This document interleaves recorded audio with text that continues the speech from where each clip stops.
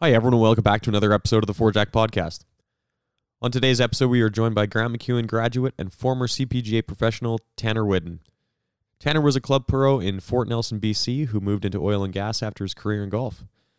A few years ago, Tanner was diagnosed with a rare spinal cancer, which left him paralyzed from the ribs down. Tanner describes his journey through the whole process and how his life has changed afterwards. Tanner has been such an inspirational individual who is still trying to play golf, and is working on finding the funds for a stand-up cart to play golf in. This was an amazing story that will leave you feeling very grateful for everything we take for granted. Make sure to check out BeTheLove.ca, the charity that Tanner has been working with. It's a great cause that we should all be getting involved with. So everyone sit back and enjoy the episode. Cheers. Well, here it comes. Oh my goodness.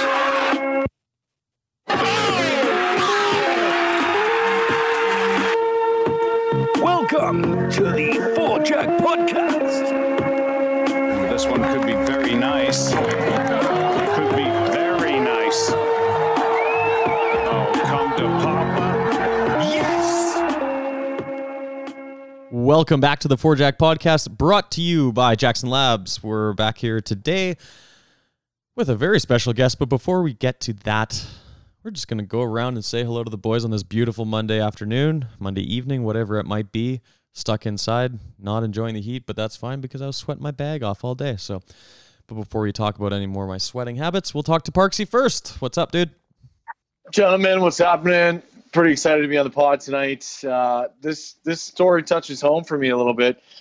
Met this guy on Christian Mingle years ago and had a couple dates and didn't hear from him after that. So feel a little robbed, but we're gonna reconnect and see if we can rekindle the romantic relationship here. Definitely. Oh, that's great. That's great. Tombo, what's happening? Not too much, bud.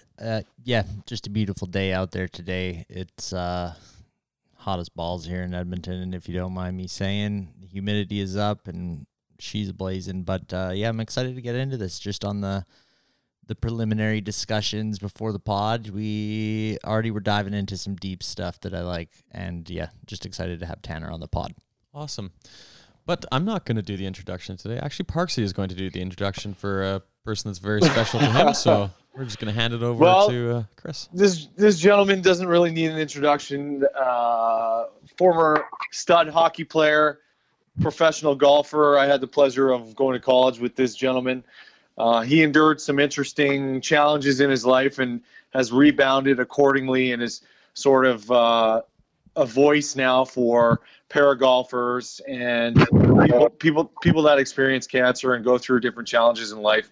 He's a real advocate for moving forward and being positive and really trying to fight for what you feel that you deserve and give yourself another chance and be positive. So really a pleasure to have Tanner Whidden, a good friend, on the show tonight. Tanner, what's up, bud? Yeah, thank you guys for having me on. Like Parksy said, we got a little bit confused on the Christian Mingle introduction, but It was another we'll Tanner. argue that one. He's had a lot of years to try to figure that one out, but we met back in college back in 2003, 2004. I think I used to take a few skins off him back in the day. I'm pretty sure he might tell you differently. But so name's Tanner Whidden. I'm born and raised in Fort Nelson, BC. That's where I currently reside. I grew up like any honest northern guy, playing hockey and playing sports and definitely playing lots of golf. You know, I've got a lot of fond memories of growing up, and this house, actually, I think I got an old picture here somewhere, but my grandma, who used to own this house, she took me out the first time ever. I think I was about 4 years old, and they see me lined up on the tee of number one at our local golf course here. So yeah, it's that's a little bit of my start. I went to school to be a teaching pro. I started in 2003. It's a bit vague now, but 2003 I went down to Victoria, Camosun College. I did my first year down there. Hated the weather, absolutely hated. Talking about soaked rain. I'll take 40 below over that rain any day. You know, we played golf in some, you know, I'm pretty tough in terms of cold and shit, but just soaked and it's shitty and it's gloomy, you know, all winter long. So I skipped out of there. Also got caught cheating on one assignment, so the dean had to fucking Slap the old wrist. I didn't tell this story very many times, man, because this was I was behind on getting an assignment done. I had this buddy named Dale, always had his assignments done on time. So I said, "Hey, man, can I borrow that? I'll just take a peek. I won't use much of it, right? I will plagiarize it." Well, fuck, if I didn't copy paste the whole thing, pretty much verbatim. I was in a hurry. I had a bad wine hangover anyway. A couple of days later, fucking Dean, fucking tight pants, calls me in and says, "Hey, you and Dale, come in." Anyway, I owned up to it, said, "Yeah, it wasn't his fault, it was mine." And then he said, "You're going to get an asterisk." And I said, "On my record." And I said, "How do I get rid of that?" He said, "You'd have to transfer schools." I said, "Grant McEwen, fuck, here I come." See ya. So it wasn't just by fate we met, Parksy. I mean, we had to get caught in a fucking college scandal to also make my way there. So Love That's it. too funny. Well, I mean, luckily for you, that's probably not the most uncommon thing in the golf program world. You know, we're not exactly students. yeah, Dude, I don't think anybody would have made it through that program without a little help on the side, a little assignment, a little this, a little that. They're your playing Yeah, partners. no. They're there to help. It sounds like delegation Yeah. to me, and that's a sign of a good manager. yeah, Right? that's right. Yeah, no, it was quite the that was quite the experience. I learned a few things, and yeah, smartened it up there when I went to school. And I just finished up I did the 2-year program, kind of shifted it over to a business diploma. You know, I realized how tight it was for, you know, professional golfers in Northern Canada in the window of trying to make money in that atmosphere. And I knew, especially coming home here to Fort Nelson, the 4.5 months of golf, right? You have to have a realistic look at what to do on the other 7 or 8 months of that side of things. So, plus I didn't think I could shoot 75 around that time.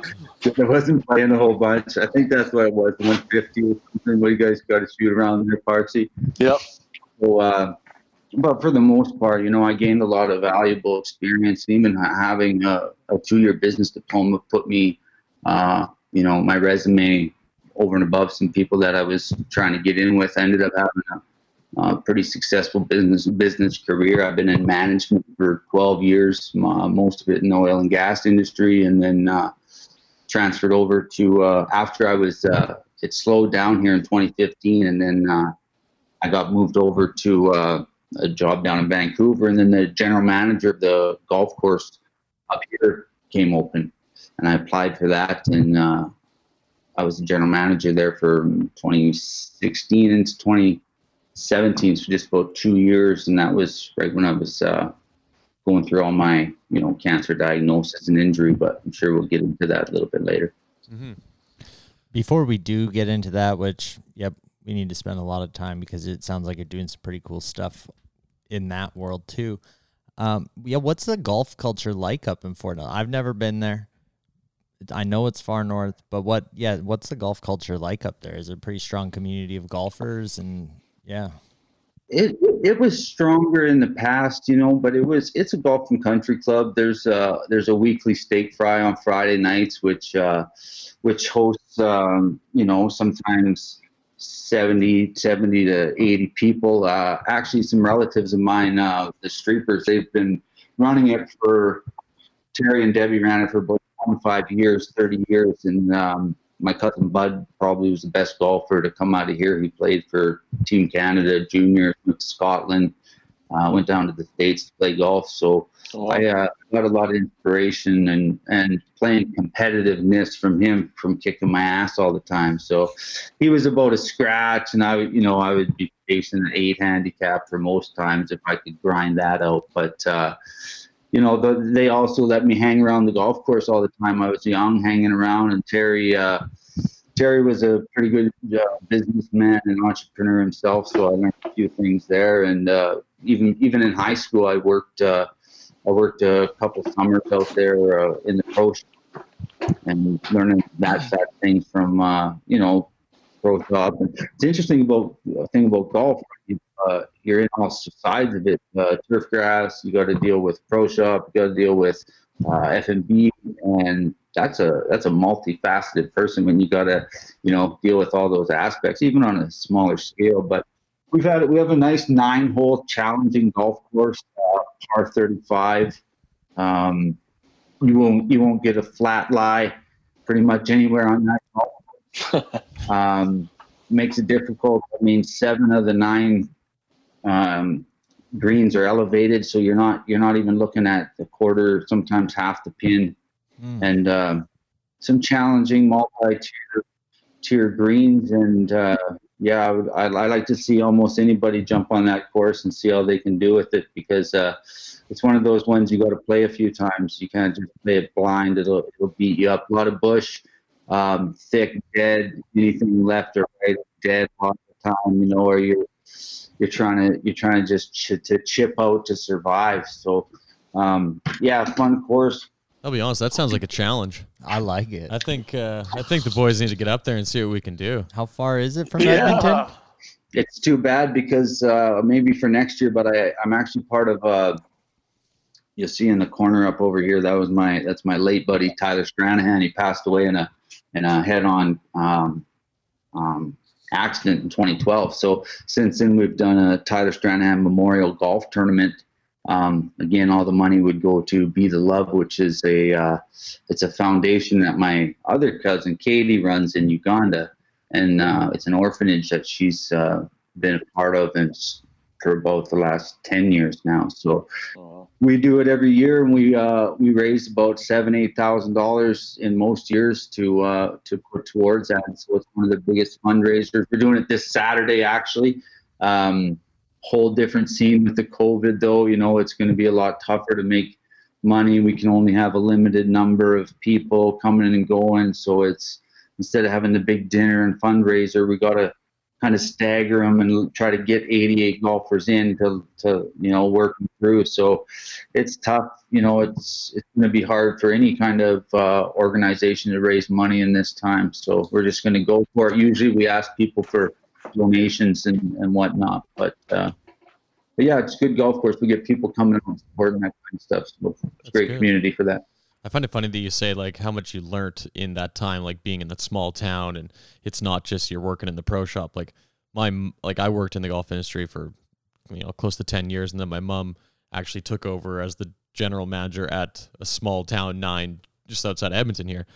And same thing, like she learned everything, and I talked to her and she ends up knowing way more than I do about the entire golf facility, and I'm like, Jesus, like 2 years and you know everything that there is to know. But that is part of the small town vibe, I guess, really. Yeah. Well, we had Natasha on from TSN, and it's kind of that idea of where she's like, you go work in a small town, like you don't have a video production team, like you have to learn and get involved yourself. So it's a great opportunity to kind of like actually learn how the whole machine works. Yeah, and no better way to get involved in management or into business than you can go to school for as long as you want, but until you have your first employee to tell you go fuck yourself right in front of your face, and then you're going to learn real quick what HR and management all comes down to, right? Totally. So, 100%. You don't have a lot of options for staffing up that way either. I mean, Fort Nelson's about 2 days by canoe from Vancouver, right? So yeah, it's way up there. But 2 days by automobile, man, not by you have to be paddling upstream. So it's a long ways. Yeah, we're close. So I'm 9 hours out to Edmonton, and we're also about 9 hours to get us to the border of Alaska. So we're up in the very top northeast corner. Wow. I'd actually like to come check that out. I think that would be an insane. Yeah, the invite. I got a big house. The boys can come up, and we can get the golf course going and go play a bunch of golf. And there's actually some fun tracks you guys could play on the way up too. Like when we when I've gotten out of town to play. It was so challenging. We go play like Lone Wolf. There's Lone Wolf in Fort St. John, and it's a big, wide open kind of field. Tall grass and windy, very challenging, longer course. And then there's Lake Point in Fort St. John as well. I worked there in 2003, I think. After the year, I went to Edmonton, and that's when they hosted the BC Amateur, and I Monday qualified for the BC Amateur. So that was a pretty good feat there. That's cool. Yeah. So you actually, after golf or during golf, you got into hunting pretty big, and you got into taxidermy as well. Talk about that a little bit. Yeah. Before we do that, I want to, since we're on Fort Nelson topic, I just have 2 questions. How bad, are the mosquitoes like birds up there that suck the blood out of your head? And B, how much daylight are you dealing with right now? Carrying away small children. That's Yeah. how big the mosquitoes are. So yeah, we do get mosquitoes pretty bad, but it's not unbelievable. You just got to move a little quicker. You don't. So it's the same as Edmonton. I'm used to that. Yeah, there's places in northern Edmonton or probably up by Fort Mac. We're kind of level on the area there. And what was your second question? How much daylight? When does the sun set up there right now? Yeah, so if you close your eyes to go to sleep at 1 o'clock in the morning, or you're still up, and then you sleep for about an hour and 45 minutes of barely darkness, and then up at 3:30 again, the lights coming up. That's cool. So you got to put the shades. You got to shut the shades, and you got to get it. Dark because it stays bright for a long time. That's good for outdoor gardening, if you know what I mean. I got a permit for to grow about 93 plants of my own herbal medicine. So I like to keep some growing on the outside and make my own Rick Simpson oil. So that's what I use for my pain and my sleep and all that stuff. Even Very more cool. incentive. That's awesome. Yeah. But sorry, Perks, you were talking about your taxidermy experience. I want to know about GT Outdoors and the taxidermy piece and how you got big into that. Yeah, so I've always been into hunting and fishing, and that's another reason I have such a passion for up here, right? We've got a pretty nice landscape and backyard and up the Alaska Highway, and there's pristine lakes. It's kind of like Banff. I'll show you some pictures. It's kind of the same idea, and we've got some great ability to go hunting and to hunt different spots and different species pretty, in different parts of, Alberta and BC. You need to go and apply for a lottery for a lot of moose and certain deer, but up here you can go over the counter and buy moose, elk, deer, black bear, mountain goat, sheep.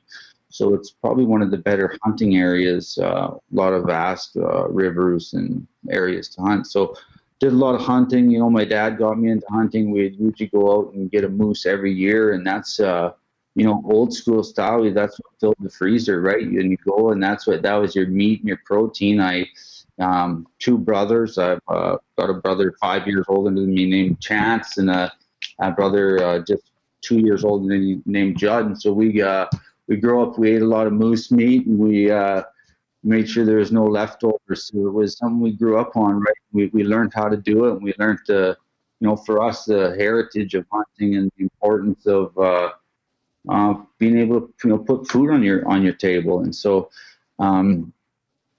it was in 2012 or something, maybe 2011. I was messing around doing some antlers and putting them on plaques, and then my brother Judd ended up shooting a nice big mule deer, and I thought, well, I'll just go on YouTube here and learn how to do taxidermy, and then I'm going to give this thing a shot, right? So I did.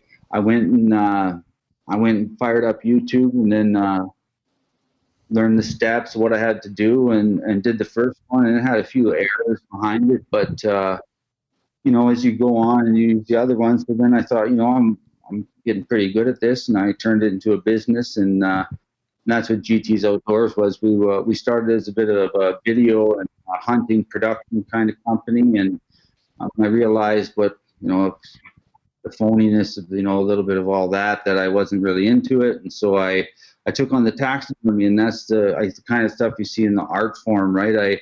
I like to try to recreate things in their true likeness. And that was the challenge with taxidermy. And my biggest one, I did a full mount grizzly bear standing over top of a dead elk. So that was my shining star of what I always wanted to finish. And I did mountain goats, buffalo, and me and my brother Chance, he's a big help of mine. So yeah, you guys have some crazy stuff in Instagram, man. Some of that stuff is just like, it's unreal. The listeners really need to check it out. So what are your socials for that Instagram account? That one's at GT's Outdoors, GTSOUTDOORS.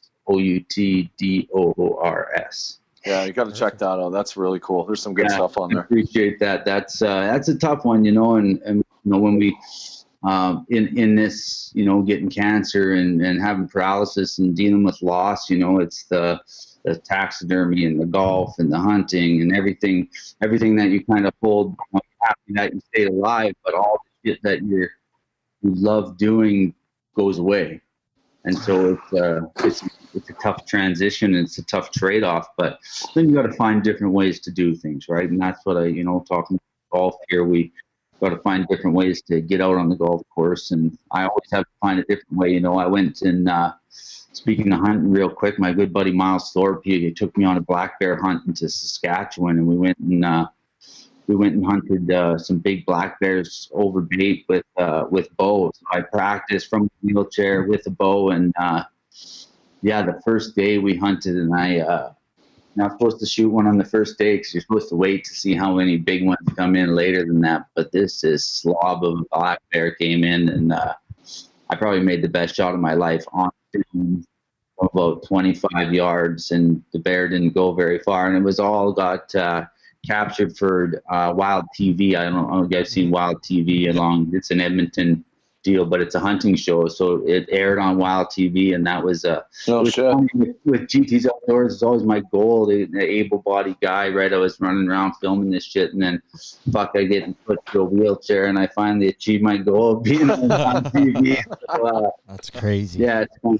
Hey man, it was meant to be. It was fate for sure. Yeah, luckily, my buddy Miles and another buddy Steve Eklund, they helped me out to get on there, and I did the rest. So it was a pretty proud moment. So yeah, that's my story behind hunting and taxidermy. I'm not doing much of it anymore. So this is why this has been my outlet for art is this, and I'm actually working on setting up a pottery studio right now, actually, and I'll be doing ceramics, but not your typical coffee cups and stuff. I'll be doing pipes and bongs and some more interesting kind of functional art. So I'm excited to get into that. I don't want to go back and work in a typical office scenario and sitting around for 8 hours a day. So my studio is going to be right beside my bedroom, and being in a wheelchair, when you need to take a break, you need to take a break. You need to go get off your ass and lay on your stomach, or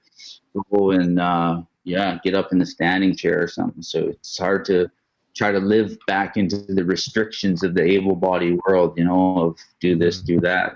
But luckily, with COVID, there's more work from home jobs that I'm kind of opening myself up to as well. Totally. Yeah. Like right now, it's kind of, it's showing people that there's different ways you can be productive, right? Like if you can hop on a Zoom call and meet with your people, and computers, a lot of people do unless you're doing a certain job that requires you to be out there, but even then, there's only a certain percentage of the time they're actually out doing there, and you're doing paperwork and all these other things that for someone such as yourself, where it's I have these restrictions in life where I need to move it, it's for that's how I can actually live my best life. It's cool that the opportunities can be opened up this way. I think companies are really going to see that they've been blowing a lot of money on overhead, on brick and mortar, and travel, and why do I go Steve, Julia, Bill, and Mike to New York? Why can't they just go on a Zoom call, right? Oh, I just saved $20,000. Exactly. So, you know what, man? Keep your comments to yourself, okay? The guys that like to travel for work, they like to travel for work, all right? Yeah, Let's edit that part out. yeah, that's fair. It's no, man, but you're 100% right. Like, the climate has changed, the landscape has changed. Everybody is doing everything via Zoom, whether it's a product presentation, a customer meeting, a discovery conversation, a podcast, whatever the fuck it is, it's this, right? Like, this is it now. You're safe. You're in your home. You don't have to go out of your bubble, you know, and everybody can do the same amount of work and have the same productive output as driving to an office or getting on a plane, right? The thing, I'm going to sound a bit, you know, it's interesting, but like, you know, I've been in quarantine for 3 years since I've been put in this chair. Like, you know, you get sent home and you have to sit at home and you don't, everywhere's got stairs and no access. And you literally, like, I won't leave my home for a week sometimes, man. Like, fucking, there's just no shit to do or nowhere to go. So I'm like, enjoy learning about quarantine, motherfuckers. This is what it's all about. I'm a professional. And it is true, man. And it's sort of hard to say it, but it's you do, you know, in paralysis, and that's what I want to shine a light on. You get kind of put back, and Parksy knows I'm a super, you know, outgoing guy, and I like to be in the mingle and around people and stuff. But you know, it changes. You know, paralysis. Your friends change around you a little bit, and everybody looks at you differently and treats you a bit differently. So it's yeah, it's interesting to go. It's interesting to go from an able-bodied into a minority position right overnight, right? And so to only look at the world from you know, a position of somebody who's, you know, on top of the world, and then all of a sudden you get granted a disability, which is it's not, you know, cancer's you know, a tough one, because if I was to crash a car and break my back or break my spine that way, insurance would cover me and pay me X amount of money. But when you just get an injury or an illness like cancer, you get some money from the CPP. So it's just hard. You have to, everything becomes out of pocket, right? Mm-hmm. So this chair I'm sitting on, $6,000, so that's out of pocket. So any other a brand new is $900. So the medical industry is just like big pharma. They jack the prices out of absolutely everything. It's disgusting the way they do it. They take advantage of people because they can, because people are in a needy situation. So I'm not a big fan of those guys very, very much, and because most people do have insurance, right? So they are getting paid, and they're getting paid pretty handsomely from those insurance. Mm-hmm. But when guys like me go through it, you know, you got to pay out of pocket. Yeah, and for the listeners that like don't know the whole backstory of this, like, I think we should just kind of go into this so we can give a little context to this. I'm a jumper. So, you want to watch out for me, boys. I'm jumping off. That's totally fine. Different topics. So, again, for the listeners that don't know the whole backstory to this, like, why don't you take us through the last few years and kind of leading up to that, and like how that's impacted your life, and like what you're trying to now push through with all the struggles you've had in the last couple of years. Yeah. Okay. So it was 2015, right about the time I got laid off. I was working down in Vancouver. I started feeling a little bit of a tingle in my left knee. Didn't think a whole bunch of it. Got back to Fort Nelson. Started feeling a little bit different in the same leg and on the side. Like I didn't know it then, but it would be found out later that it'd be nerve pain, neuropathy pain, it's called. And so then started the process of going to the doctor, and I started this in 2015. I don't know which month for sure, but it was about a year and a half it took for the process to kind of unwind, to try to figure out what was going on.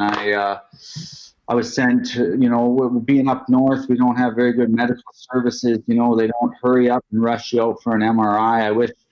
I wish now I would have pushed myself out the door to go get an MRI a little bit quicker.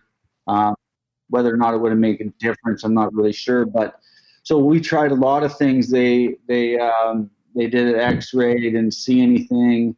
Then they sent me down for a CT scan. They didn't see anything. They seen I had some bulged discs in my lower lumbar, which is pretty typical for a golfer or a hockey player. Yeah. Anybody who's been sitting bent over. So, even then they sent me down to Fort St. John. We did some guided laser, X-ray, cortisone injections. Still was having a lot of pain and issues, and now the pain's starting to get a bit worse. Okay, it's starting to burn up and down my side a little bit. So that was a bit more of a sign that I need to hurry up and do something. And my mom's a massage therapist, and she knows a lot about the body, and she's been at that for 20 years. And so she just pushed me to go and get an MRI. So I asked them to schedule me one. They said it would be 6 or 7 months away yet. So I jumped in the car and I pinned it to Edmonton. I phoned them and they said, yeah, we'll get you in overnight. But another one of those things, right? It's $1,300. And I get it now. I wasn't expecting to come out of there that way. And so I went down to, it was August the 13th, I believe, of 2016. And I went down for the MRI and I walked out of there and the guy said, you better sit down. And I sat down and he said, you've got a massive growth. They call it a growth inside your spinal cord. And he showed me a picture, and this thing is like, I don't know, it was 11 centimeters. 11 centimeters. So it was a fair size. Like that's about, I don't know if you can see that, but it's just, like that's inside the spinal cord from the C7 to T7. And so it was labeled intermedullary ependymoma, which is 1 in a million cancer. It starts in your third decade, man or woman. It doesn't discern really between the two, but it's not caused by smoking or this or eating habits or that or anything else. It's just a pick your name out of the hat and get drawn for it. So that was a hard one to swallow, dealing with that and trying to understand what, just mentally just saying, okay, it's a mass, it's not cancer.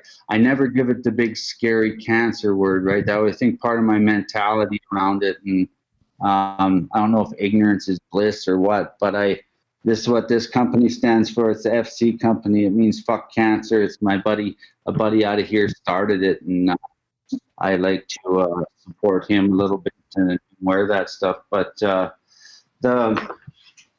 never like to call it cancer, and I just was trying to do the next thing and figure out what was next and deal with the. Then so when I walked out of there, I was in Edmonton. I went to emergency because I was like, oh my God, there's a massive thing inside my spinal cord. So I went to emergency, and then they put me on to see a neurologist in Edmonton named Dr. Broad. And Dr. Broad, you see me always reaching down, adjusting my legs. I got spastic legs. It's a result of the spinal cord injury. So if I'm always reaching down, it's because when people have a nervous jitter, so my legs will bounce like that, but I can't shut them off. I have to kind of reach down.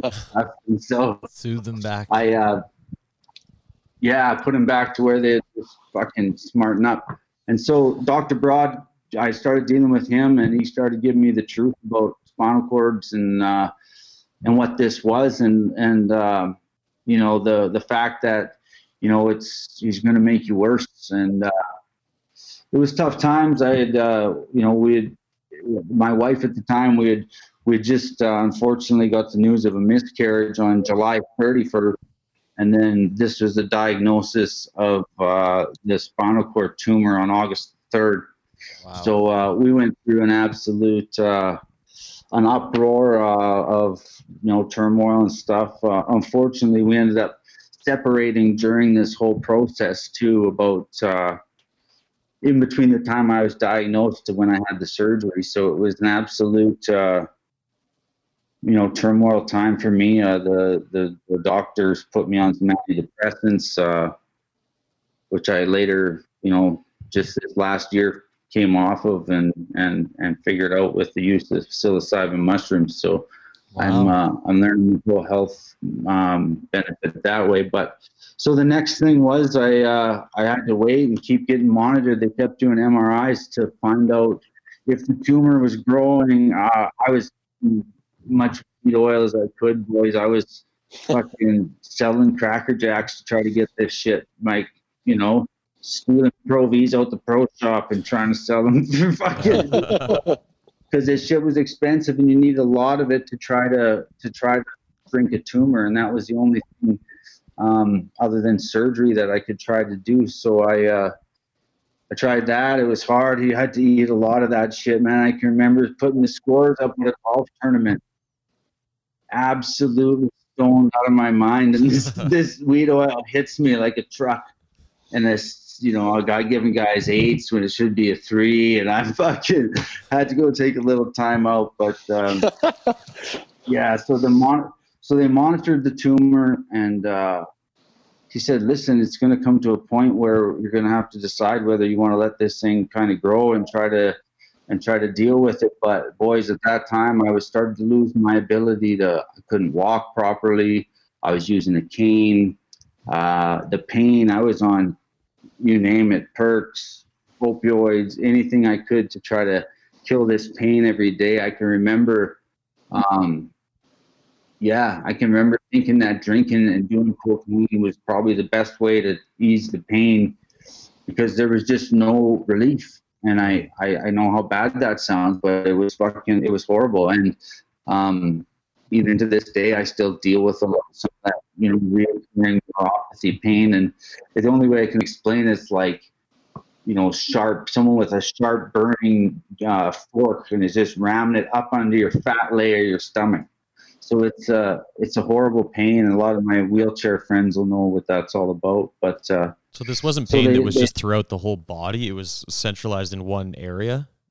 Was a lot of the pain, or yeah, no, it was up from the back, mainly on my left side, and then wrapped around the right side. So because that's where the tumor was affecting the most, and so that for me, you know, was where most of the pain was. But yeah, no, definitely it was a really hard to get rid of kind of pain that it's indescribable really once it was getting bad. You know, I can remember I couldn't even swing a golf club. I couldn't even pee standing up because I was so wobbly.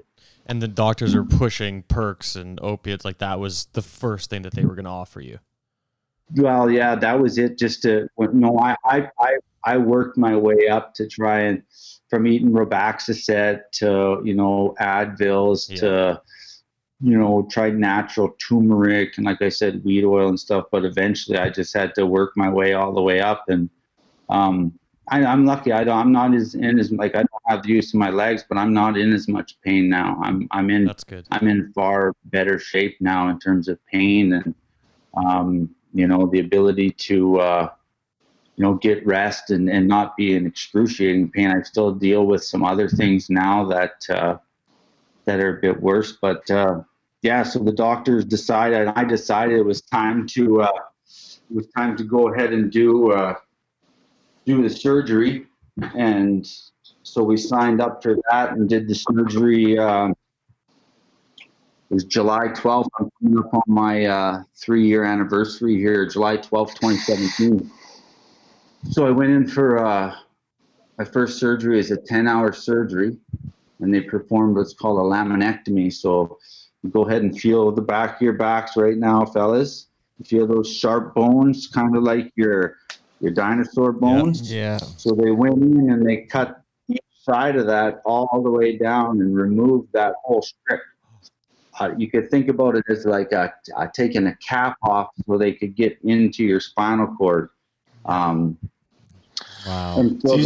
Do you still have those pics up on your Instagram? I know they're on Facebook, but yeah, I don't know if I put them on this other one. My recent Instagram, I never shared enough of this stuff. No, you know, during, right? But I got a lot of pictures for along the way. Yeah.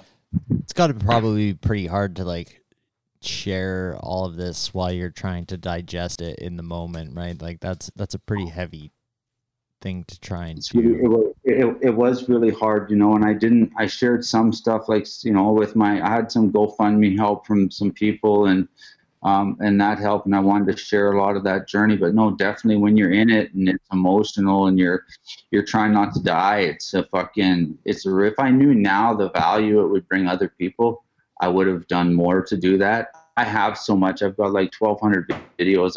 I'm thinking about playing it back and working with somebody to do a Netflixy kind of documentary. You need to, man. Yeah. For sure. What was the I just don't community have the like? contacts or anything. Sorry. What was the support like in the community, like up in Fort Nelson? I mean, obviously everybody's going to know about this. Everybody. I was, a lot of people knew me. I captained one of our best hockey teams to come out of here. We won the provincial championships in 2001, 2002. 2001. And, I've been a big part of the community through golf and everything else. And so it was good. There was fundraisers. There was people doing community support stuff. And it's spinal cord cancer, right? It's a big, scary deal. It was, I didn't give it that much respect because I didn't want to look into spinal cord injuries and what it really meant for me as a person. But I had great support from the community and from friends around the different provinces, and I know a lot of people had the opportunity to contribute to that, and they raised over $38,000 for me to, I had a house at the time, and I was trying to float that and figure it out, and I ended up giving that house back to the bank. So I went bankrupt through all this as part of not being able to pay for the house and everything. I just finished up the bankruptcy like only 3 months ago or something like. So that's how long. You got to think this started in 2015, and my bankruptcy was just done 3 months ago. So Wow. I'm finally out from under it. Our town's been hurting so bad, though. I bought that house for $410,000 in 2013, and they just sold it through foreclosure for $167,000. Wow. So we've lost Crazy. 65 to 67% of our real estate value up here, because we are only an oil and gas town, and when that ship sailed, it's been bad. But just to go back on route here, I went and after we did the first surgery, they said I'd come out of it, and it was a 10-hour surgery. Family was really worried. They said, we got good news. We got half of your tumor out. And so I was like, what the fuck, right? Like half of it out. Like what's the problem, boys? I fucking cut a lot of animals open in my life. Get in there, clean her out, and let's fucking get going. Let's fucking go, right? Nope. It takes more time than that. So just to understand the delicacy of it, if this chunk of clay was what the tumor was, they had to use ultrasonic sound vibrations to use very high frequencies to break the tumor up away from the lining of the spinal cord. So they didn't do as least amount of damage. And then when that was happening, a little vacuum would go around and suck it out. Wow. as not to spread it around, right? So I was supposed to go back in a week later. They didn't end up being able to book. So they have to put you on this nerve monitoring system where they monitor you through the whole surgery. So if they hit something like, hey, his left elbow moved, or you're fucking with the wrong spot. So they didn't book that. So they ended up sitting me out for 2 weeks, and ended up getting a fucking bladder infection because they got this fucking Foley catheter in me for too long without cleaning it off. Spinal cord injuries, a guy learns real bad that your bladder and bowel are things that you take for granted until you also lose them completely and have to figure out if and when they're coming back. So fast forward 2 weeks. While I'm in there, I realized that they put this fucking main bone back in my spinal cord. So they left it out and kept it in the freezer for the time being while I was in there. So I was kind of squirmy, right? Like I come out, I couldn't move anything. Like I'm pretty much paralyzed from T9 down. So from my level of my ribs down. So I'm pretty wobbly as it is right now. But so yeah, that freaked me out because they didn't put it back in. So then they hauled me in for another surgery. They did another 11 hours on the second surgery. Put the bone back in, put some hardware in place to keep it in place, and then the hard part, yeah, I had to wait for it felt like forever, but it was probably 4 weeks or 3.5, 4 weeks until they come back and said, it turns out your tumor was cancerous. So now because it could have been both. It could have been benign or malignant or whatever they call it. And those are what I was hoping it was a benign tumor. And it turned out it was a cancerous tumor, like a pretty serious stage 4 ependymoma. But luckily for me, it wasn't a ependymoma. An ependymoma is for an example, would be like an encased hot dog. You've seen a hot dog encased perfectly, right? Well, that was like having that down inside my spinal cord was perfect because it had distinguishable walls between the tumor and the spinal cord.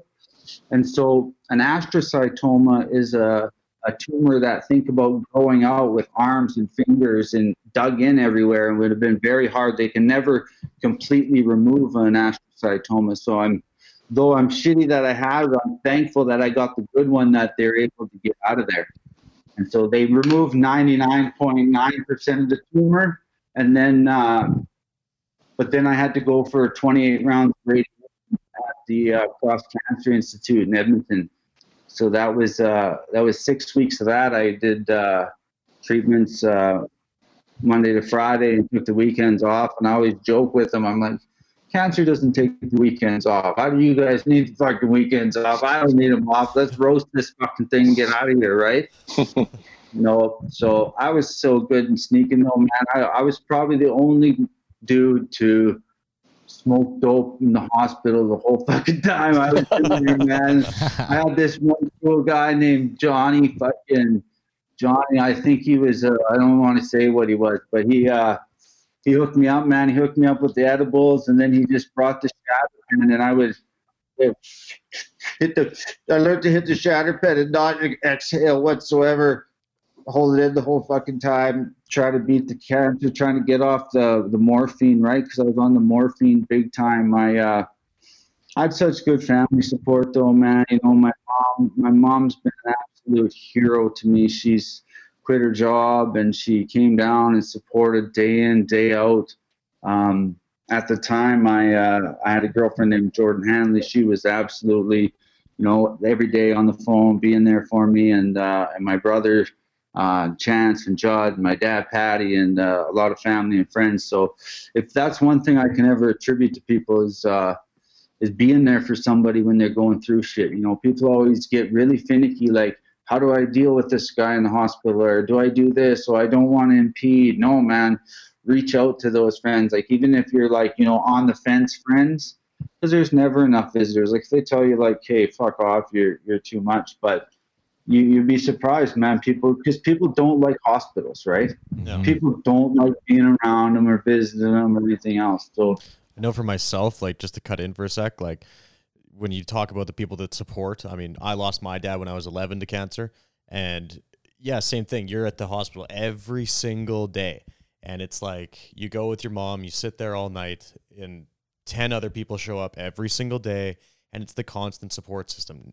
Now, to this day, that like PTSD of the hospital world is definitely there. I don't like going there. I don't associate well with it because of the situation, but those situations, you definitely see who is close to you and who's on your support team, for sure. True.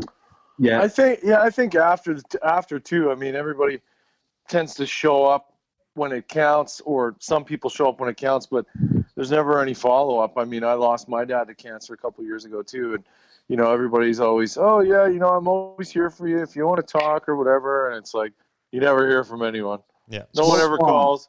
No one ever texts. None of that shit. Just Like, pleasantries. oh, fuck, okay. Yeah, it's just like they feel this, like, oh yeah, It's a weird society thing though, because it's like I call it the injured duck syndrome. Like I don't want to go near that guy because I might catch his cancer, right? Or like, right? We do that because we're unfortunately nowadays we all want to compete with being better than each other, and that's there's too much to step on your head to try to get ahead attitude, and I think once we can change that it'll be helpful. But so I went from there. I did the cancer treatment, and then they discharged me from there into the rehabilitation center where I thought my legs were going to fucking magically reappear and start walking again. But that wasn't to be the case. I did another 6 weeks of that. So I learned different things, wheelchair skills, how to transfer, how to shower myself, my bathroom routine, what kind of, luckily for me, I started out, I had to use catheters to go to the bathroom, but then I was able to pee again and learning all that. And, like I said, learning to walk, they say, is much harder the second time than even if you can do it, because the first time it just came naturally. So in total, it was 6 months, July to December, I was in hospital for. It's definitely the biggest challenge in my life, and I'm lucky and thankful to be alive. I do have a lot of soreness and complaints and challenges and stuff, but I'm lucky to get through it and to be, I do have I have good feeling down in my legs and everything, when I have the ability to move them a bit, but I'm not as focused. I focused for 3 years, 2.5 years hard. Parks, you've seen a lot of my updates and stuff, and I've worked day and night to try to regain my ability to walk again. And though I'll always try for it, and now, like I said, I'm doing other things, the sculpting and the pottery, and I'm doing some, different art forms, and I'm not so singularly focused on trying to walk again. I've learned that, with the spinal cord cut open, it's just part of the injury until they give me the implant. That's what I'm waiting for, the bionic implant that they're working on at the U of A, actually. Yeah, but Dog, I gotta say, like, I was a part of your journey at whatever capacity you want to call it, but all of your rehab and all of the things that you tried and you push yourself to do is fucking inspirational, man. And I was gonna say that story needs to be shared with people, and people need to see that, because there are people in the world that will resonate with, and maybe you're not to the level you want to be at yet, but man, some of those videos will help people in facets you'll never even comprehend. So I do get it, right? Because I get the people I don't even know that follow me, and even the people that randomly just send me the message like, hey man, what you're doing is inspirational, and what you're doing is making a difference. And I want to try. I need to be I think one thing about me too, like anyone, I need to be a more honest voice and show all sides of a spinal cord injury, and not just when I'm doing my best, like, there I am taking a few steps or things. Yeah, like happy days. Right. Yay, it's all rainbows and puppy dogs. My fish lips life. People need to see like the transformation that you've made out of this as well. Like, I just went on your social medias or on your Instagram today, and I was like, this guy like clearly took on to the fitness side of the life and went hard. Like, it's not like, I'm sure you came out of the hospital very weak and not in the best situation, but I'd actually like to see the photos of when you got out of the hospital and compare it to now, because it's actually like ridiculous. You want to talk about inspiration? Like, that's it. There's people that are complaining, oh man, I got COVID fat.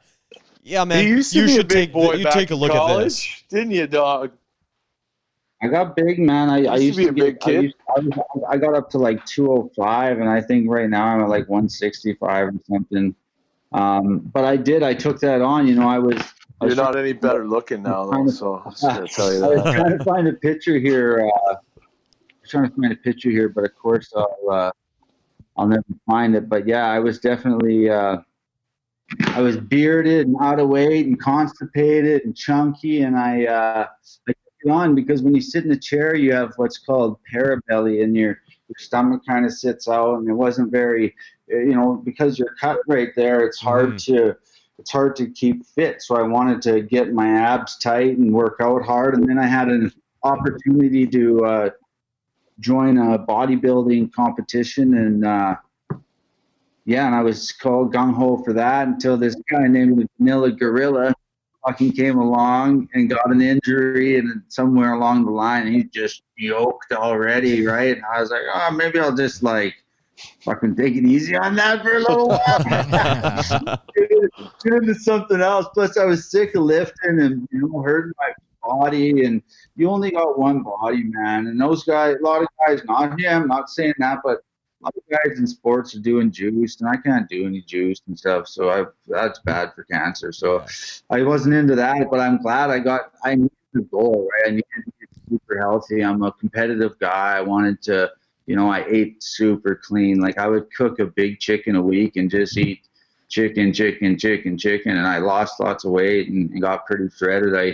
The funny thing is like the best I've looked in my life, right? Because and I wasn't skipping leg day, man. I was doing fucking legs in the morning. That's amazing. And I'm doing some videos there. You can see me doing some little squats and squatting my body weight. But battle is that the legs are atrophying and dying off, and my muscles are tightening so bad that when I go and I try to do those big lift days, it's hard on me. It's hard to recover from, and it makes it really hard to live my day-to-day life. To sit comfortably, and so you got to kind of balance it, right? It's a trade-off.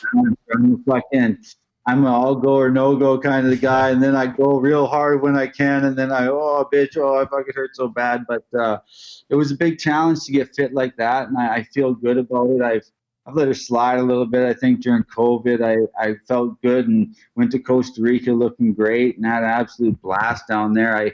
That's been my biggest trip since my injury and being in a wheelchair.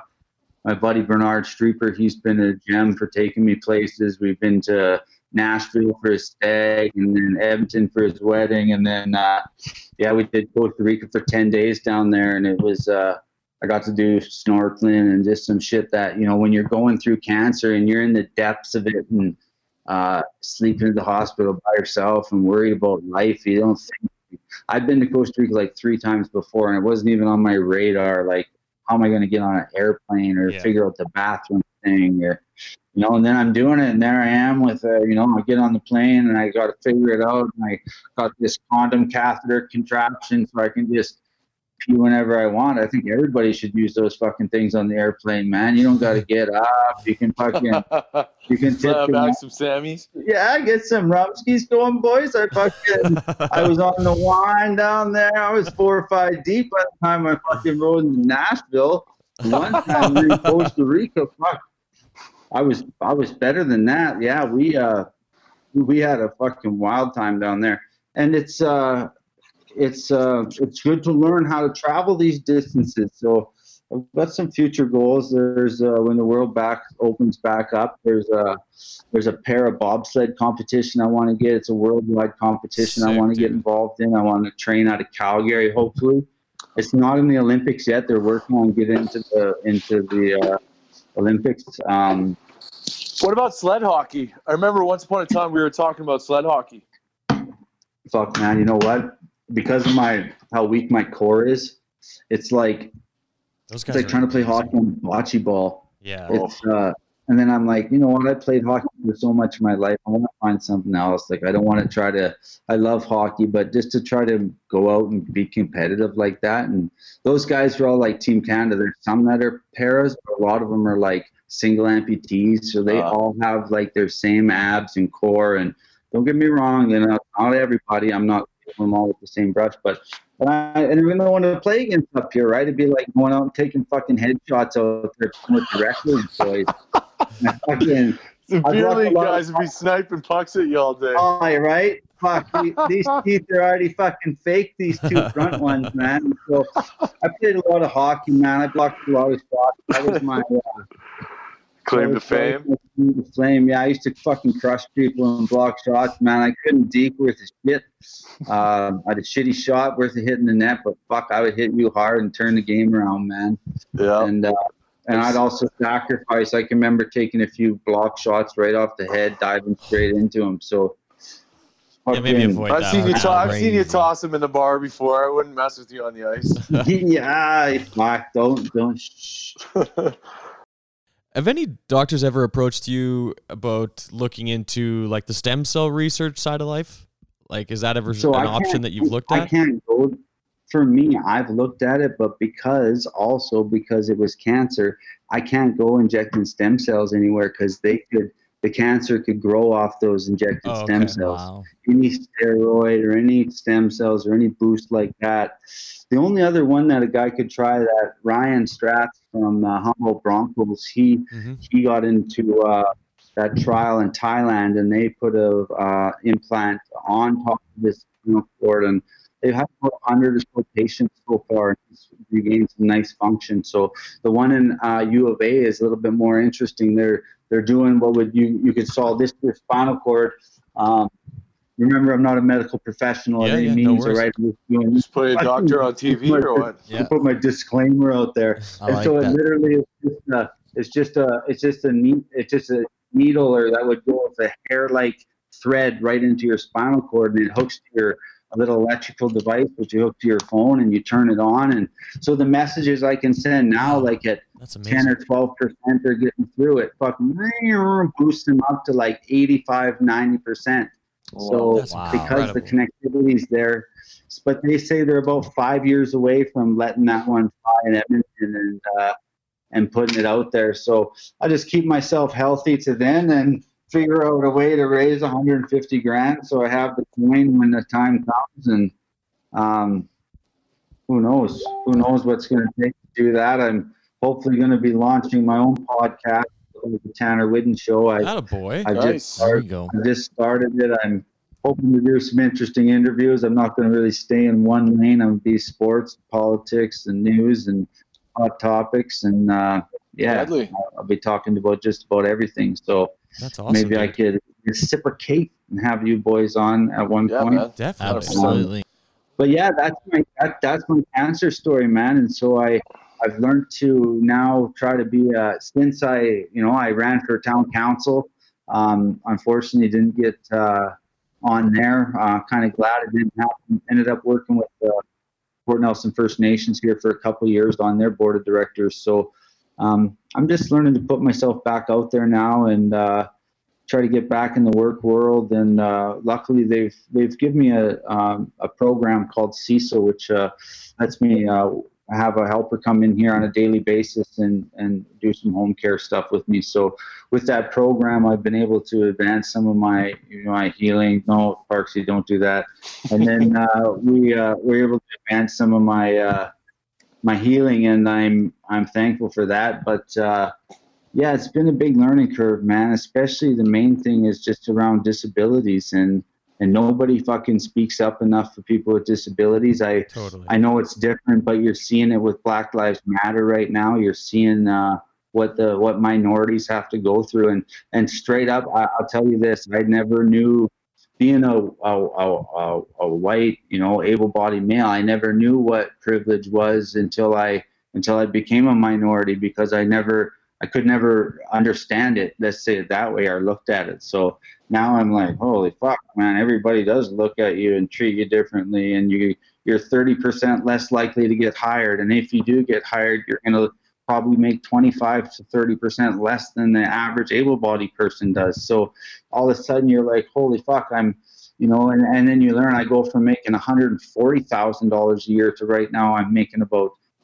15 on disability. Like, so everything changes, and you go from being in a higher echelon category and now I'm working my way back up. I had to go through the bankruptcy and give the house away and sell my camper and sell my Argo and sell my side-by-side and sell all the material toys, for a real example of material over life. It really comes down to it, and it's all just stuff, right? And I've learned that it's we got to be thankful for our health in life. And what I'm trying to help people with now is try to help them understand we got to treat our bodies like it's a Lamborghini and not a fucking Honda Civic, right? Yeah. We got to put the good gas in, and we got to we do. We gotta preach health, and we gotta eat healthy, and we gotta, drink lots of water. And one thing I really tell a lot of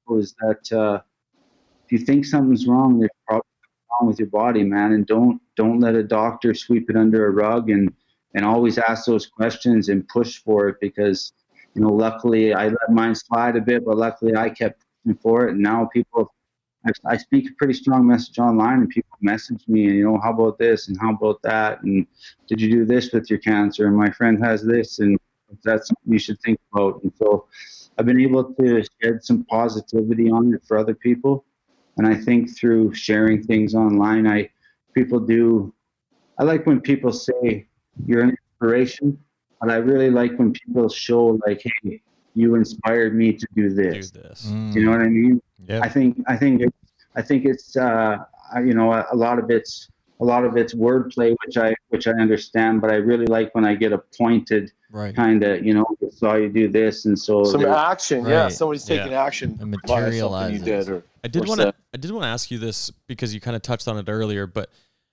so to give a little backstory on just my understanding of potentially what you may have gone through. So like I kind of grew up playing golf with a guy who went through a farming accident, lost his arm and his leg and half the fingers on his other hand, who ended up becoming probably one of the best handicap golfers on the planet, Bob McDermott. And when he first lost his legs and his arm, he talked about the first few days when he would come out of bed when he was home, and he would roll out of bed and you just fall over because you forget that you don't have that there anymore. And he talked about the depression that he faced for so long. But then you mentioned earlier that you started dabbling, obviously, with psilocybin and using the mushrooms to battle that depression. And like, that's something that I've kind of been an advocate for years, talking about that, like, researching it and understanding the benefits of it. How did you take that in those times where, you were just out of the hospital and it wasn't, so clear, it was a little bleak, but then you used the psilocybin to battle through that depression? Like, how was that?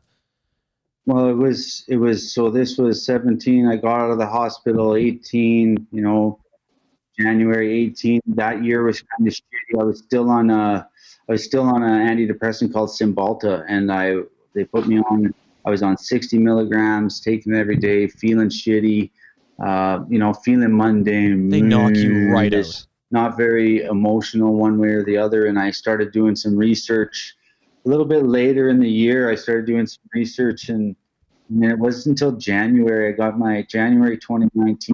Remember, I got my hands on some, and I just started microdosing.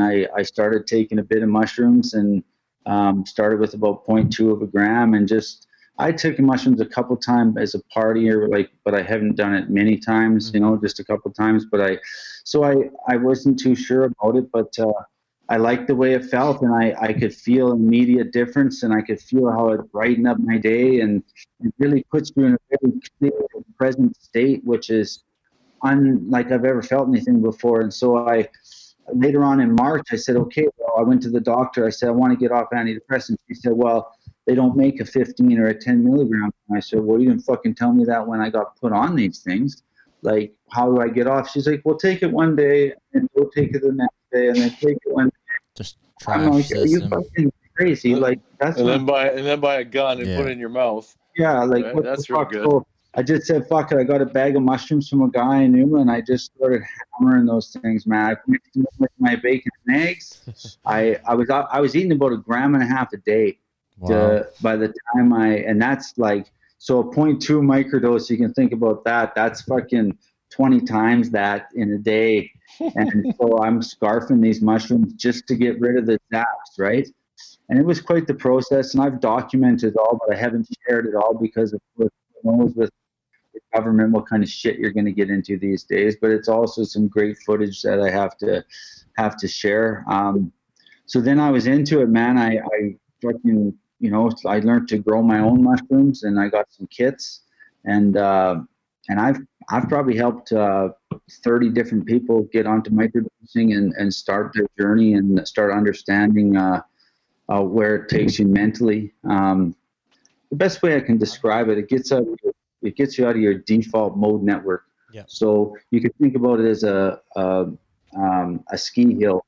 and your brain's like a ski hill, and all your runs are already prescribed in. They're all carved out. So when you go to try to make a decision in your life, no matter if you try to go left, right, it always goes back into the same one, because our brains just go based on all our decisions that happened our whole life. We just tend to go to one. So psilocybin's like a fresh blanket of snow on the peel. It eliminates the ego. It's like how you can pick your way through things, and you get in what's called a flow state. And if you haven't tried, have you tried golfing yet, man? Have you used the mushrooms golfing?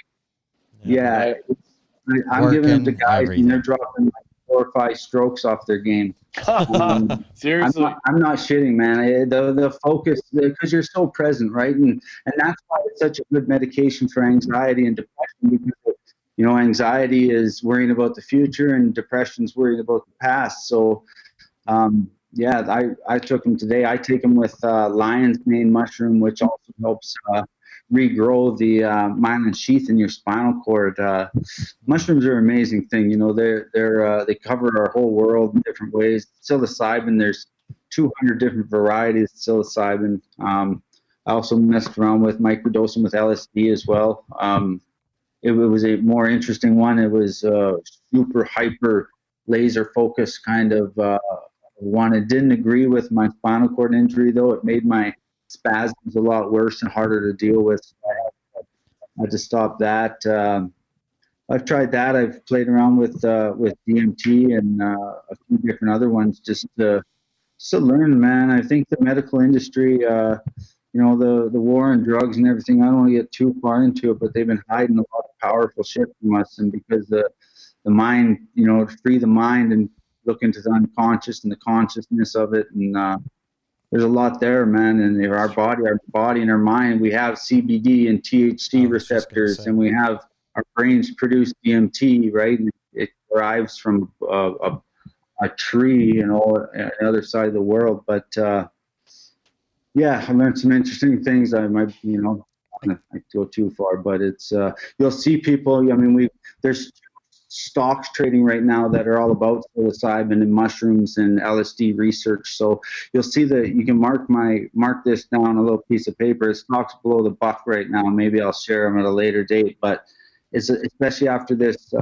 pandemic, a lot of people are going to be going through mental health issues. Unfortunately, I see there's a lot of people overdosing down on the east side. I see there's a lot of people taking their own lives, and this is a great medicine, man. And I wouldn't preach it and promote it and talk about it. I've been through it, and I have been through it, and I've been in the shittiest parts of life. I guarantee I could fucking hack it up with most of them in terms of being on the edge of death and coming through it and seeing the other side of it. But I still have dark and shitty days, don't get me wrong. And but I don't take the psilocybin every day now. I'm not dependent on it. I do take it when I'm feeling a bit down or need to go through a little bit of a lighter side of things. But it's good stuff. I can't say enough about it in terms of something that grows out of cow shit. And it's no doctor trying to jam it down your throat, right? And I can tell you how to get on it and get off of it. And most people, what I do is I teach them how to grow it themselves, and then they can just grow their own medicine. And that's you can actually be a mycologist in Canada, and ain't nobody can say shit to you about it. So exactly, I think any safe way that you can take to get off SSRIs is the best thing you can do. And you can talk about a lot of inspirational things, and there's a lot of inspirational things that we are taking from this conversation, but you know what? There's a lot of people, not just in Canada, not just North America, that have been seriously addicted to something like that for a lot of their lives. And if they can find a way off of that, like a healthy option, they should take note of that. Definitely. So good on you, dude. What has it done for your creativity? Yeah, there's like a... Oh, sorry, brother. Oh, man, I think that's what you're seeing in the background here. Yeah, let's talk about that, dog. We got to touch on that in the charity you're committed to helping with that. Yeah, so mushrooms are excellent for creativity and flow states. The mushrooms have been great for creativity. I've taken on doing some sculpting work, and I've started a pottery business now. Like I said, from the taxidermy, I've liked working with my hands, and I realized with pottery, you can take a hunk of clay and turn it into a piece of art and sell it. And, when you can take mud and turn it into a profit as a businessman, I think that's a pretty good business. And Model. The mud's pretty cheap and the clay's pretty cheap. So I think it gives me the opportunity to do things on my own scale, on my own term. But behind me, this is the Chinese whistleblower, the Dr. Li Wenlang, and he was the first to report the COVID, or the strange pneumonia-like disease, in the Wuhan province.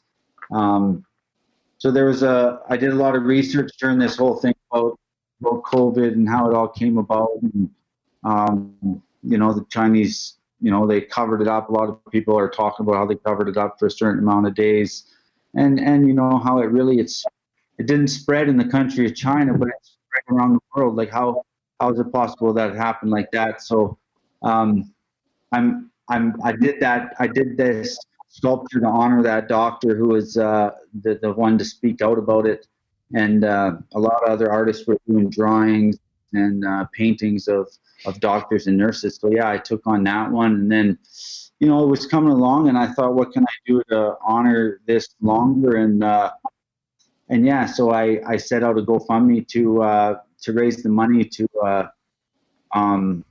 get that sculpture to the point of getting a bronze done. It's got to get sent all the way down to Salt Spring Island, actually, which is like, I don't know, have to be two days driving to get it down there. But maybe we can share the link for the GoFundMe on this down below.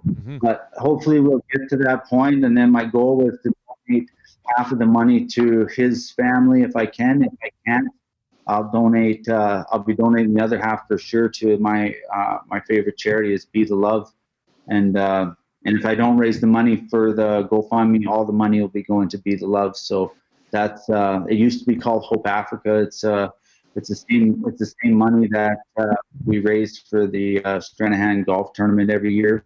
My cousin Katie Streeper has been one of the main founders of it, and it's been passionate for me. I was on the board of directors for 5 years. My mom was on the board of directors. We had about over 71 kids in the orphanage at one time, aged from 6 months old up to about 17. So it was a very big task to learn how to manage the people and the payroll and everything over there. And so I learned right off the hop. I did selling hats and water bottles and shirts and anything I could to try to raise money. And I think I really learned about giving back there.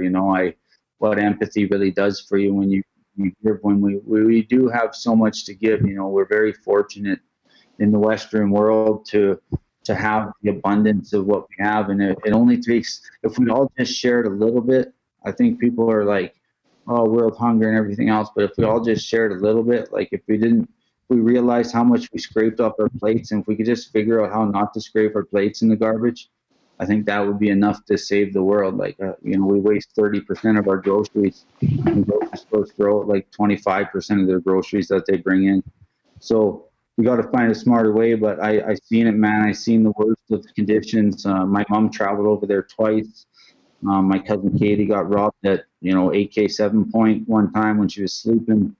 But we just kept grinding. She keeps going over, and she's been an absolute angel for those people over there. So that's why I try to contribute to that, and that's why hopefully I can get this funded. And that's just the start, right? I've got a few other projects on the go, and with the pottery business and getting a kiln, I'll be able to do a few more interesting projects. And when you have a kiln, you can fire everything and then color it, but you need the proper equipment to do all that. So I'm right in the middle of negotiating with the guy about shipping one out of Manitoba. So he's getting the shrewd business Tanner side right now. So we'll see if he comes down with the price. If not, we'll go from there. But I'm just kind of working my way into it, and there's a guy I want to give a shout out. His name's Mark with the Strong Arm Pottery Tool.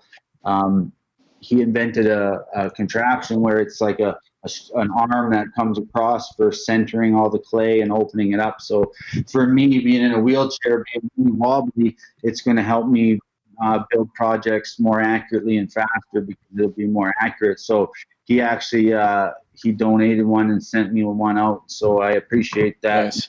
Shout out. He's he's good shit. So I'm excited to put up some. Like I said, I'll do a lot of one-off stuff, one-off pieces with different designs, and I'm not really trying to get into your dinner plate. And I'm not a kind of guy, I won't be able to bust out 8 hours a day on that, right? You gotta be in the wheelchair, taking breaks and stuff like that. So I think that's a really good decision. And honestly, whatever information you have to send our way, just send it over, and we'll definitely promote it through all of our channels, and we'll get it going for you. for sure. Last but not least, Dog, let's talk about golf, and let's talk about this golf cart that you're going to invent and take it easier on everyone's wallets down the road here for para golfers or handicap golfers at some capacity. Yeah. So the company that has one right now, I sent Parksy a couple pictures there, but it's called the Para Golfer, and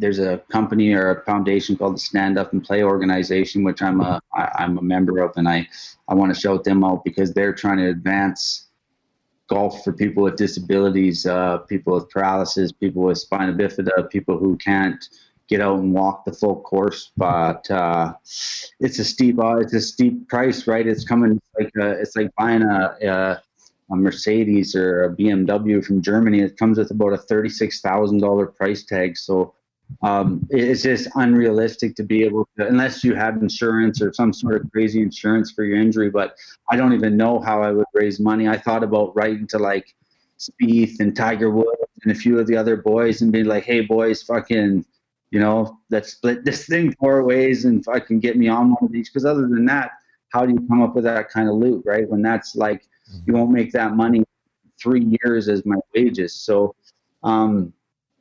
what I'm looking at right now is I have a standing white wheel, like a manual wheelchair that you pump with your arms to stand up.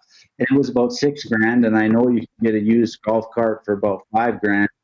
And so I'm figuring out right now how to amalgamate the two and just get rid of all the other bullshit, right? Like I could literally put it on a plate or a pan off the golf cart and, have a wheel underneath of it and then just rally around like that, have someone else drive. But I've sent a few emails. If you guys got any contacts, I got one contact, a Club Car, Yamaha, or anybody like that. Like I think in the world, like right now when we're talking about inclusion and adaptability and including everybody. Like, so for example, I know it's a hard pitch. I know my friend Tanel Bolt, she works for the Rad Adaptive Society in BC, and she's a big person behind pushing golf for people with paralysis and inclusion for all. And that's why I'm not here to shit on the para golfer or give them any trouble. I'm just trying to say that we have to look at something that's more affordable, because how do we go and ask golf courses to have one of these in their lineup if it's $36,000? So I was just interrupting Tanner here. We were just talking about, I was working for the city golf courses in Edmonton for a long time, and they were mandated to have like disability accessibility, and they had these carts, these stand-up carts. We had one at the range and one at the clubhouse. But I'm sure writing to Golf Canada, writing to the city, writing to PGA of Canada or PGA of BC, there's got to be a way for us to I have a contact for this. So there used to be a member at Belvedere, Braden Hirsch. Have you ever heard of this guy, Tanner? Yeah. I don't think so. He is paralyzed from the waist down, and he had a buggy, and it was like a single-seater buggy, and you could just pull up to the ball and just swing out. It wasn't power or anything. You could swing out. He's strapped in, and I mean, he kept it there. I'm pretty sure this thing was not $36,000, and I'm pretty sure he knows exactly where to find it. That was called a solo rider. Yeah. I sent Parker a picture of that. That chair just swings out. It's like a little unit. It's more narrow, but it doesn't have the ability to block your knees, and that's what you need as someone with paralysis. So if you had that unit with a knee blocker, that's what I'm thinking. Like all we would need is a small design group, to throw that on there and slap it together. Like I don't know a lot of contacts and engineers and shit, but I'm I'm smart enough to know that it doesn't fucking cost that much to solve this problem. Well, I can shoot out an email to them at Belvedere, and I can see if he's still around, and either way, I can find that email. Yeah, and I'll send some emails out too, man. I'm sure there's 10 or 20 people I could shoot emails to, and maybe, like you said, maybe there's a way for us to get PGA Tour or somebody involved or somebody else involved. 3D print a prototype. I think the best thing to do would be to try to reach out to a manufacturer, somebody to build it, and then build it, and then work on making it also mandatory and sell them, because there's a lot of aging population of the world too, right? So there's a lot of people that are getting harder to walk and mobility around, and so you have to remember that that can help them too, because it stands them up and it supports them to hit the golf ball. So like I said, that's why I'm trying to take this on and other things on, and I know that it's a big fight, man. It's a big fight to stand up for not only myself or stand for other people with disabilities. So if I can get the ball rolling in this and work with some guys like you in the golf industry, and you got to think, like, I'm not trying to give you the song and dance, but not get out, just hear me out, to not get out there and be able to stand up on the tee and rip one down the driveway or down the drives, because it's fairway, because it's costing you. It's going to cost you $40K. Fuck. It's not inclusive, man. So if you guys are looking to get involved with something cool, I definitely take some good partners on the project, and might be a good project for our friends over at Therabody to jump in on. Yeah. This is right up their alley. Yeah, mate. That's another thing, right? Yeah.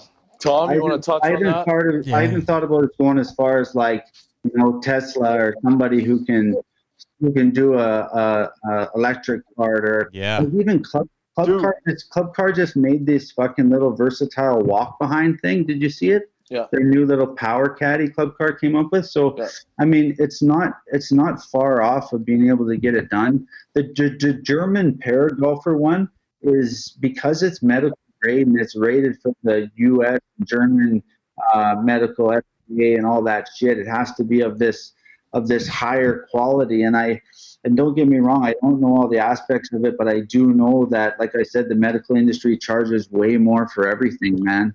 And what Tesla, man? Fuck, you don't get Jason Ellis unless you email him. So you don't get Ellis unless you email him. Do you have shoot him a message, like a sketch or anything that is like, this is what I would like? Like, it doesn't have to be engineer grade tech pack style. I'm on the fence.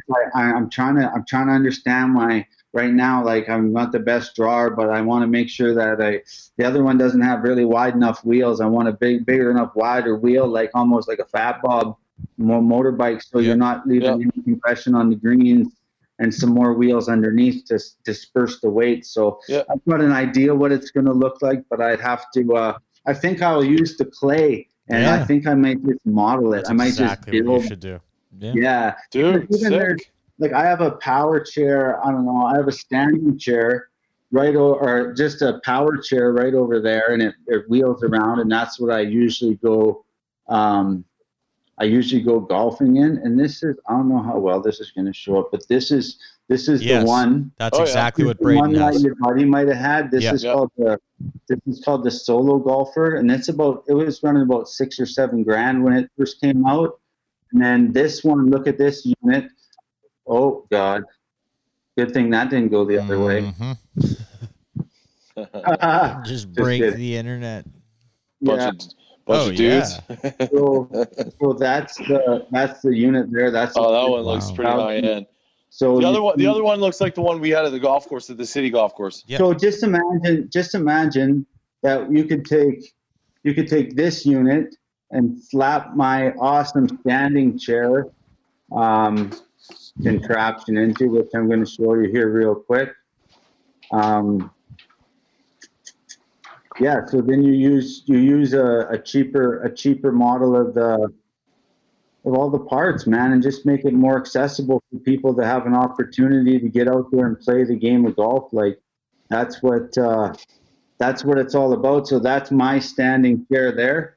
That's the one I played. That's the one I paid about $6,000 for. I wonder how long it would take to 3D print a prototype. Not that long, man. There's so many smart minds out there too, right? Like, and I have to send a video later. I got a video of me fucking hitting the driver. Fuck the mines, man. There's cash out there, and we're gonna fucking find that for you. Is what we're gonna do. Like, yeah, I know. There you go, man. It's easier to get the cash than get the mind. Oh yeah, here, look at. What can you see this? I shit? saw this, man. This is unbelievable. Oh yeah, here's the. Oh.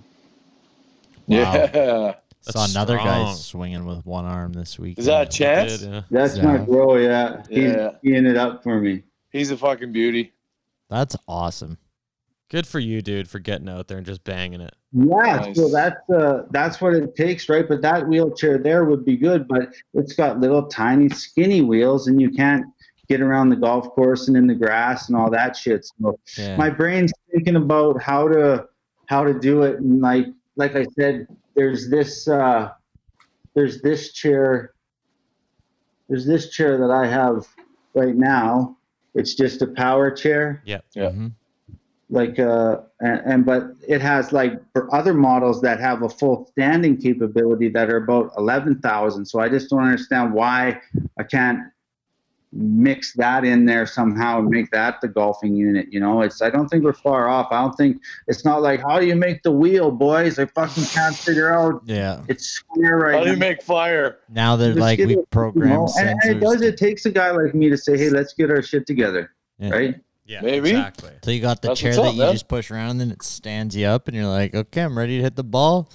Yeah. Boom, Yeah. back and moving. I like that.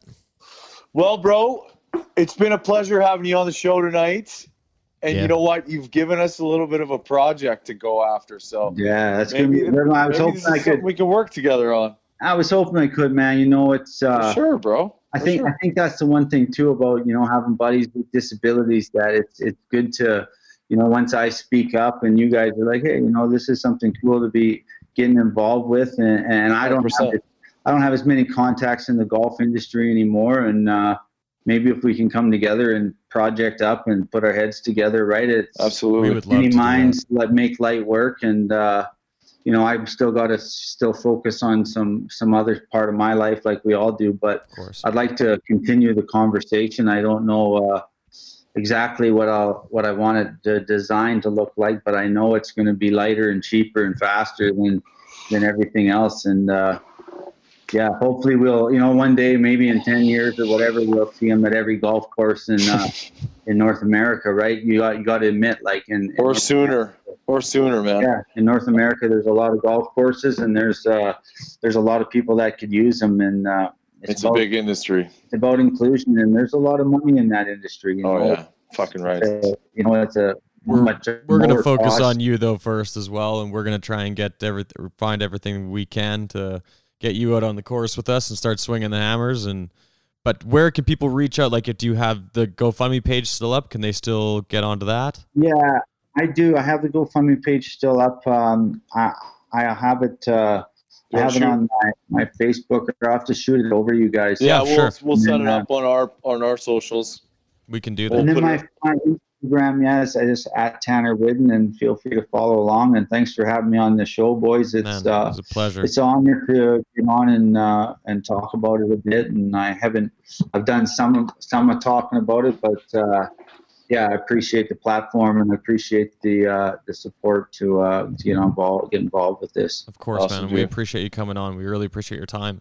Yeah, Tanner, It's, like, it's I just want it's to, definitely a story that needs to be shared. yeah, like, Sorry, Tom. I've been out just really, like, yeah, it's interesting. Like, we're on a podcast, but, like, it's interesting how there are times to talk and then there's times to just listen. And today was kind of one of those days where it's like, yeah, just let's listen to your journey and pull the inspiration from it. And it's pretty powerful stuff. And I hope that, yeah, everyone that listens to this podcast kind of wakes up in the morning the next day feeling a little better and more appreciative of what they've got going on. Cause I know I will tomorrow for sure.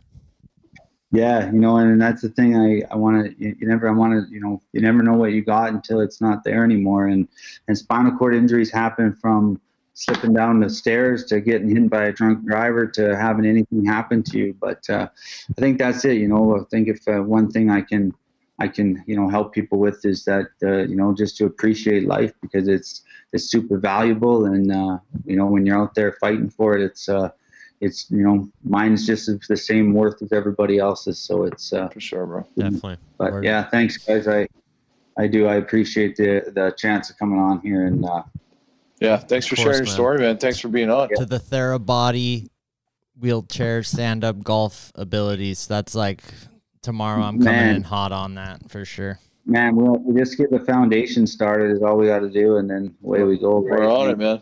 We're on it with that for sure. So we'll talk more, boys. Have a good night. Definitely. Thank you for having me on. Tanner, for Okay, coming doggy, on. thanks, You man. too, brother. Appreciate it. Be well. We'll talk soon. Thanks, everybody. Cheers. Hello, Four Jack Podcast fam. It's your boy, Active Nation, and thank you for listening to the Four Jack Podcast. It would mean the absolute world to us if you could go hit that subscribe button and leave us a lovely 5-star review on the Apple Podcast app. You know what? Because that would really make our day. Thank you, and let's keep on golfing, baby. I kind of like that last one. Okay, then we're good. Cut it.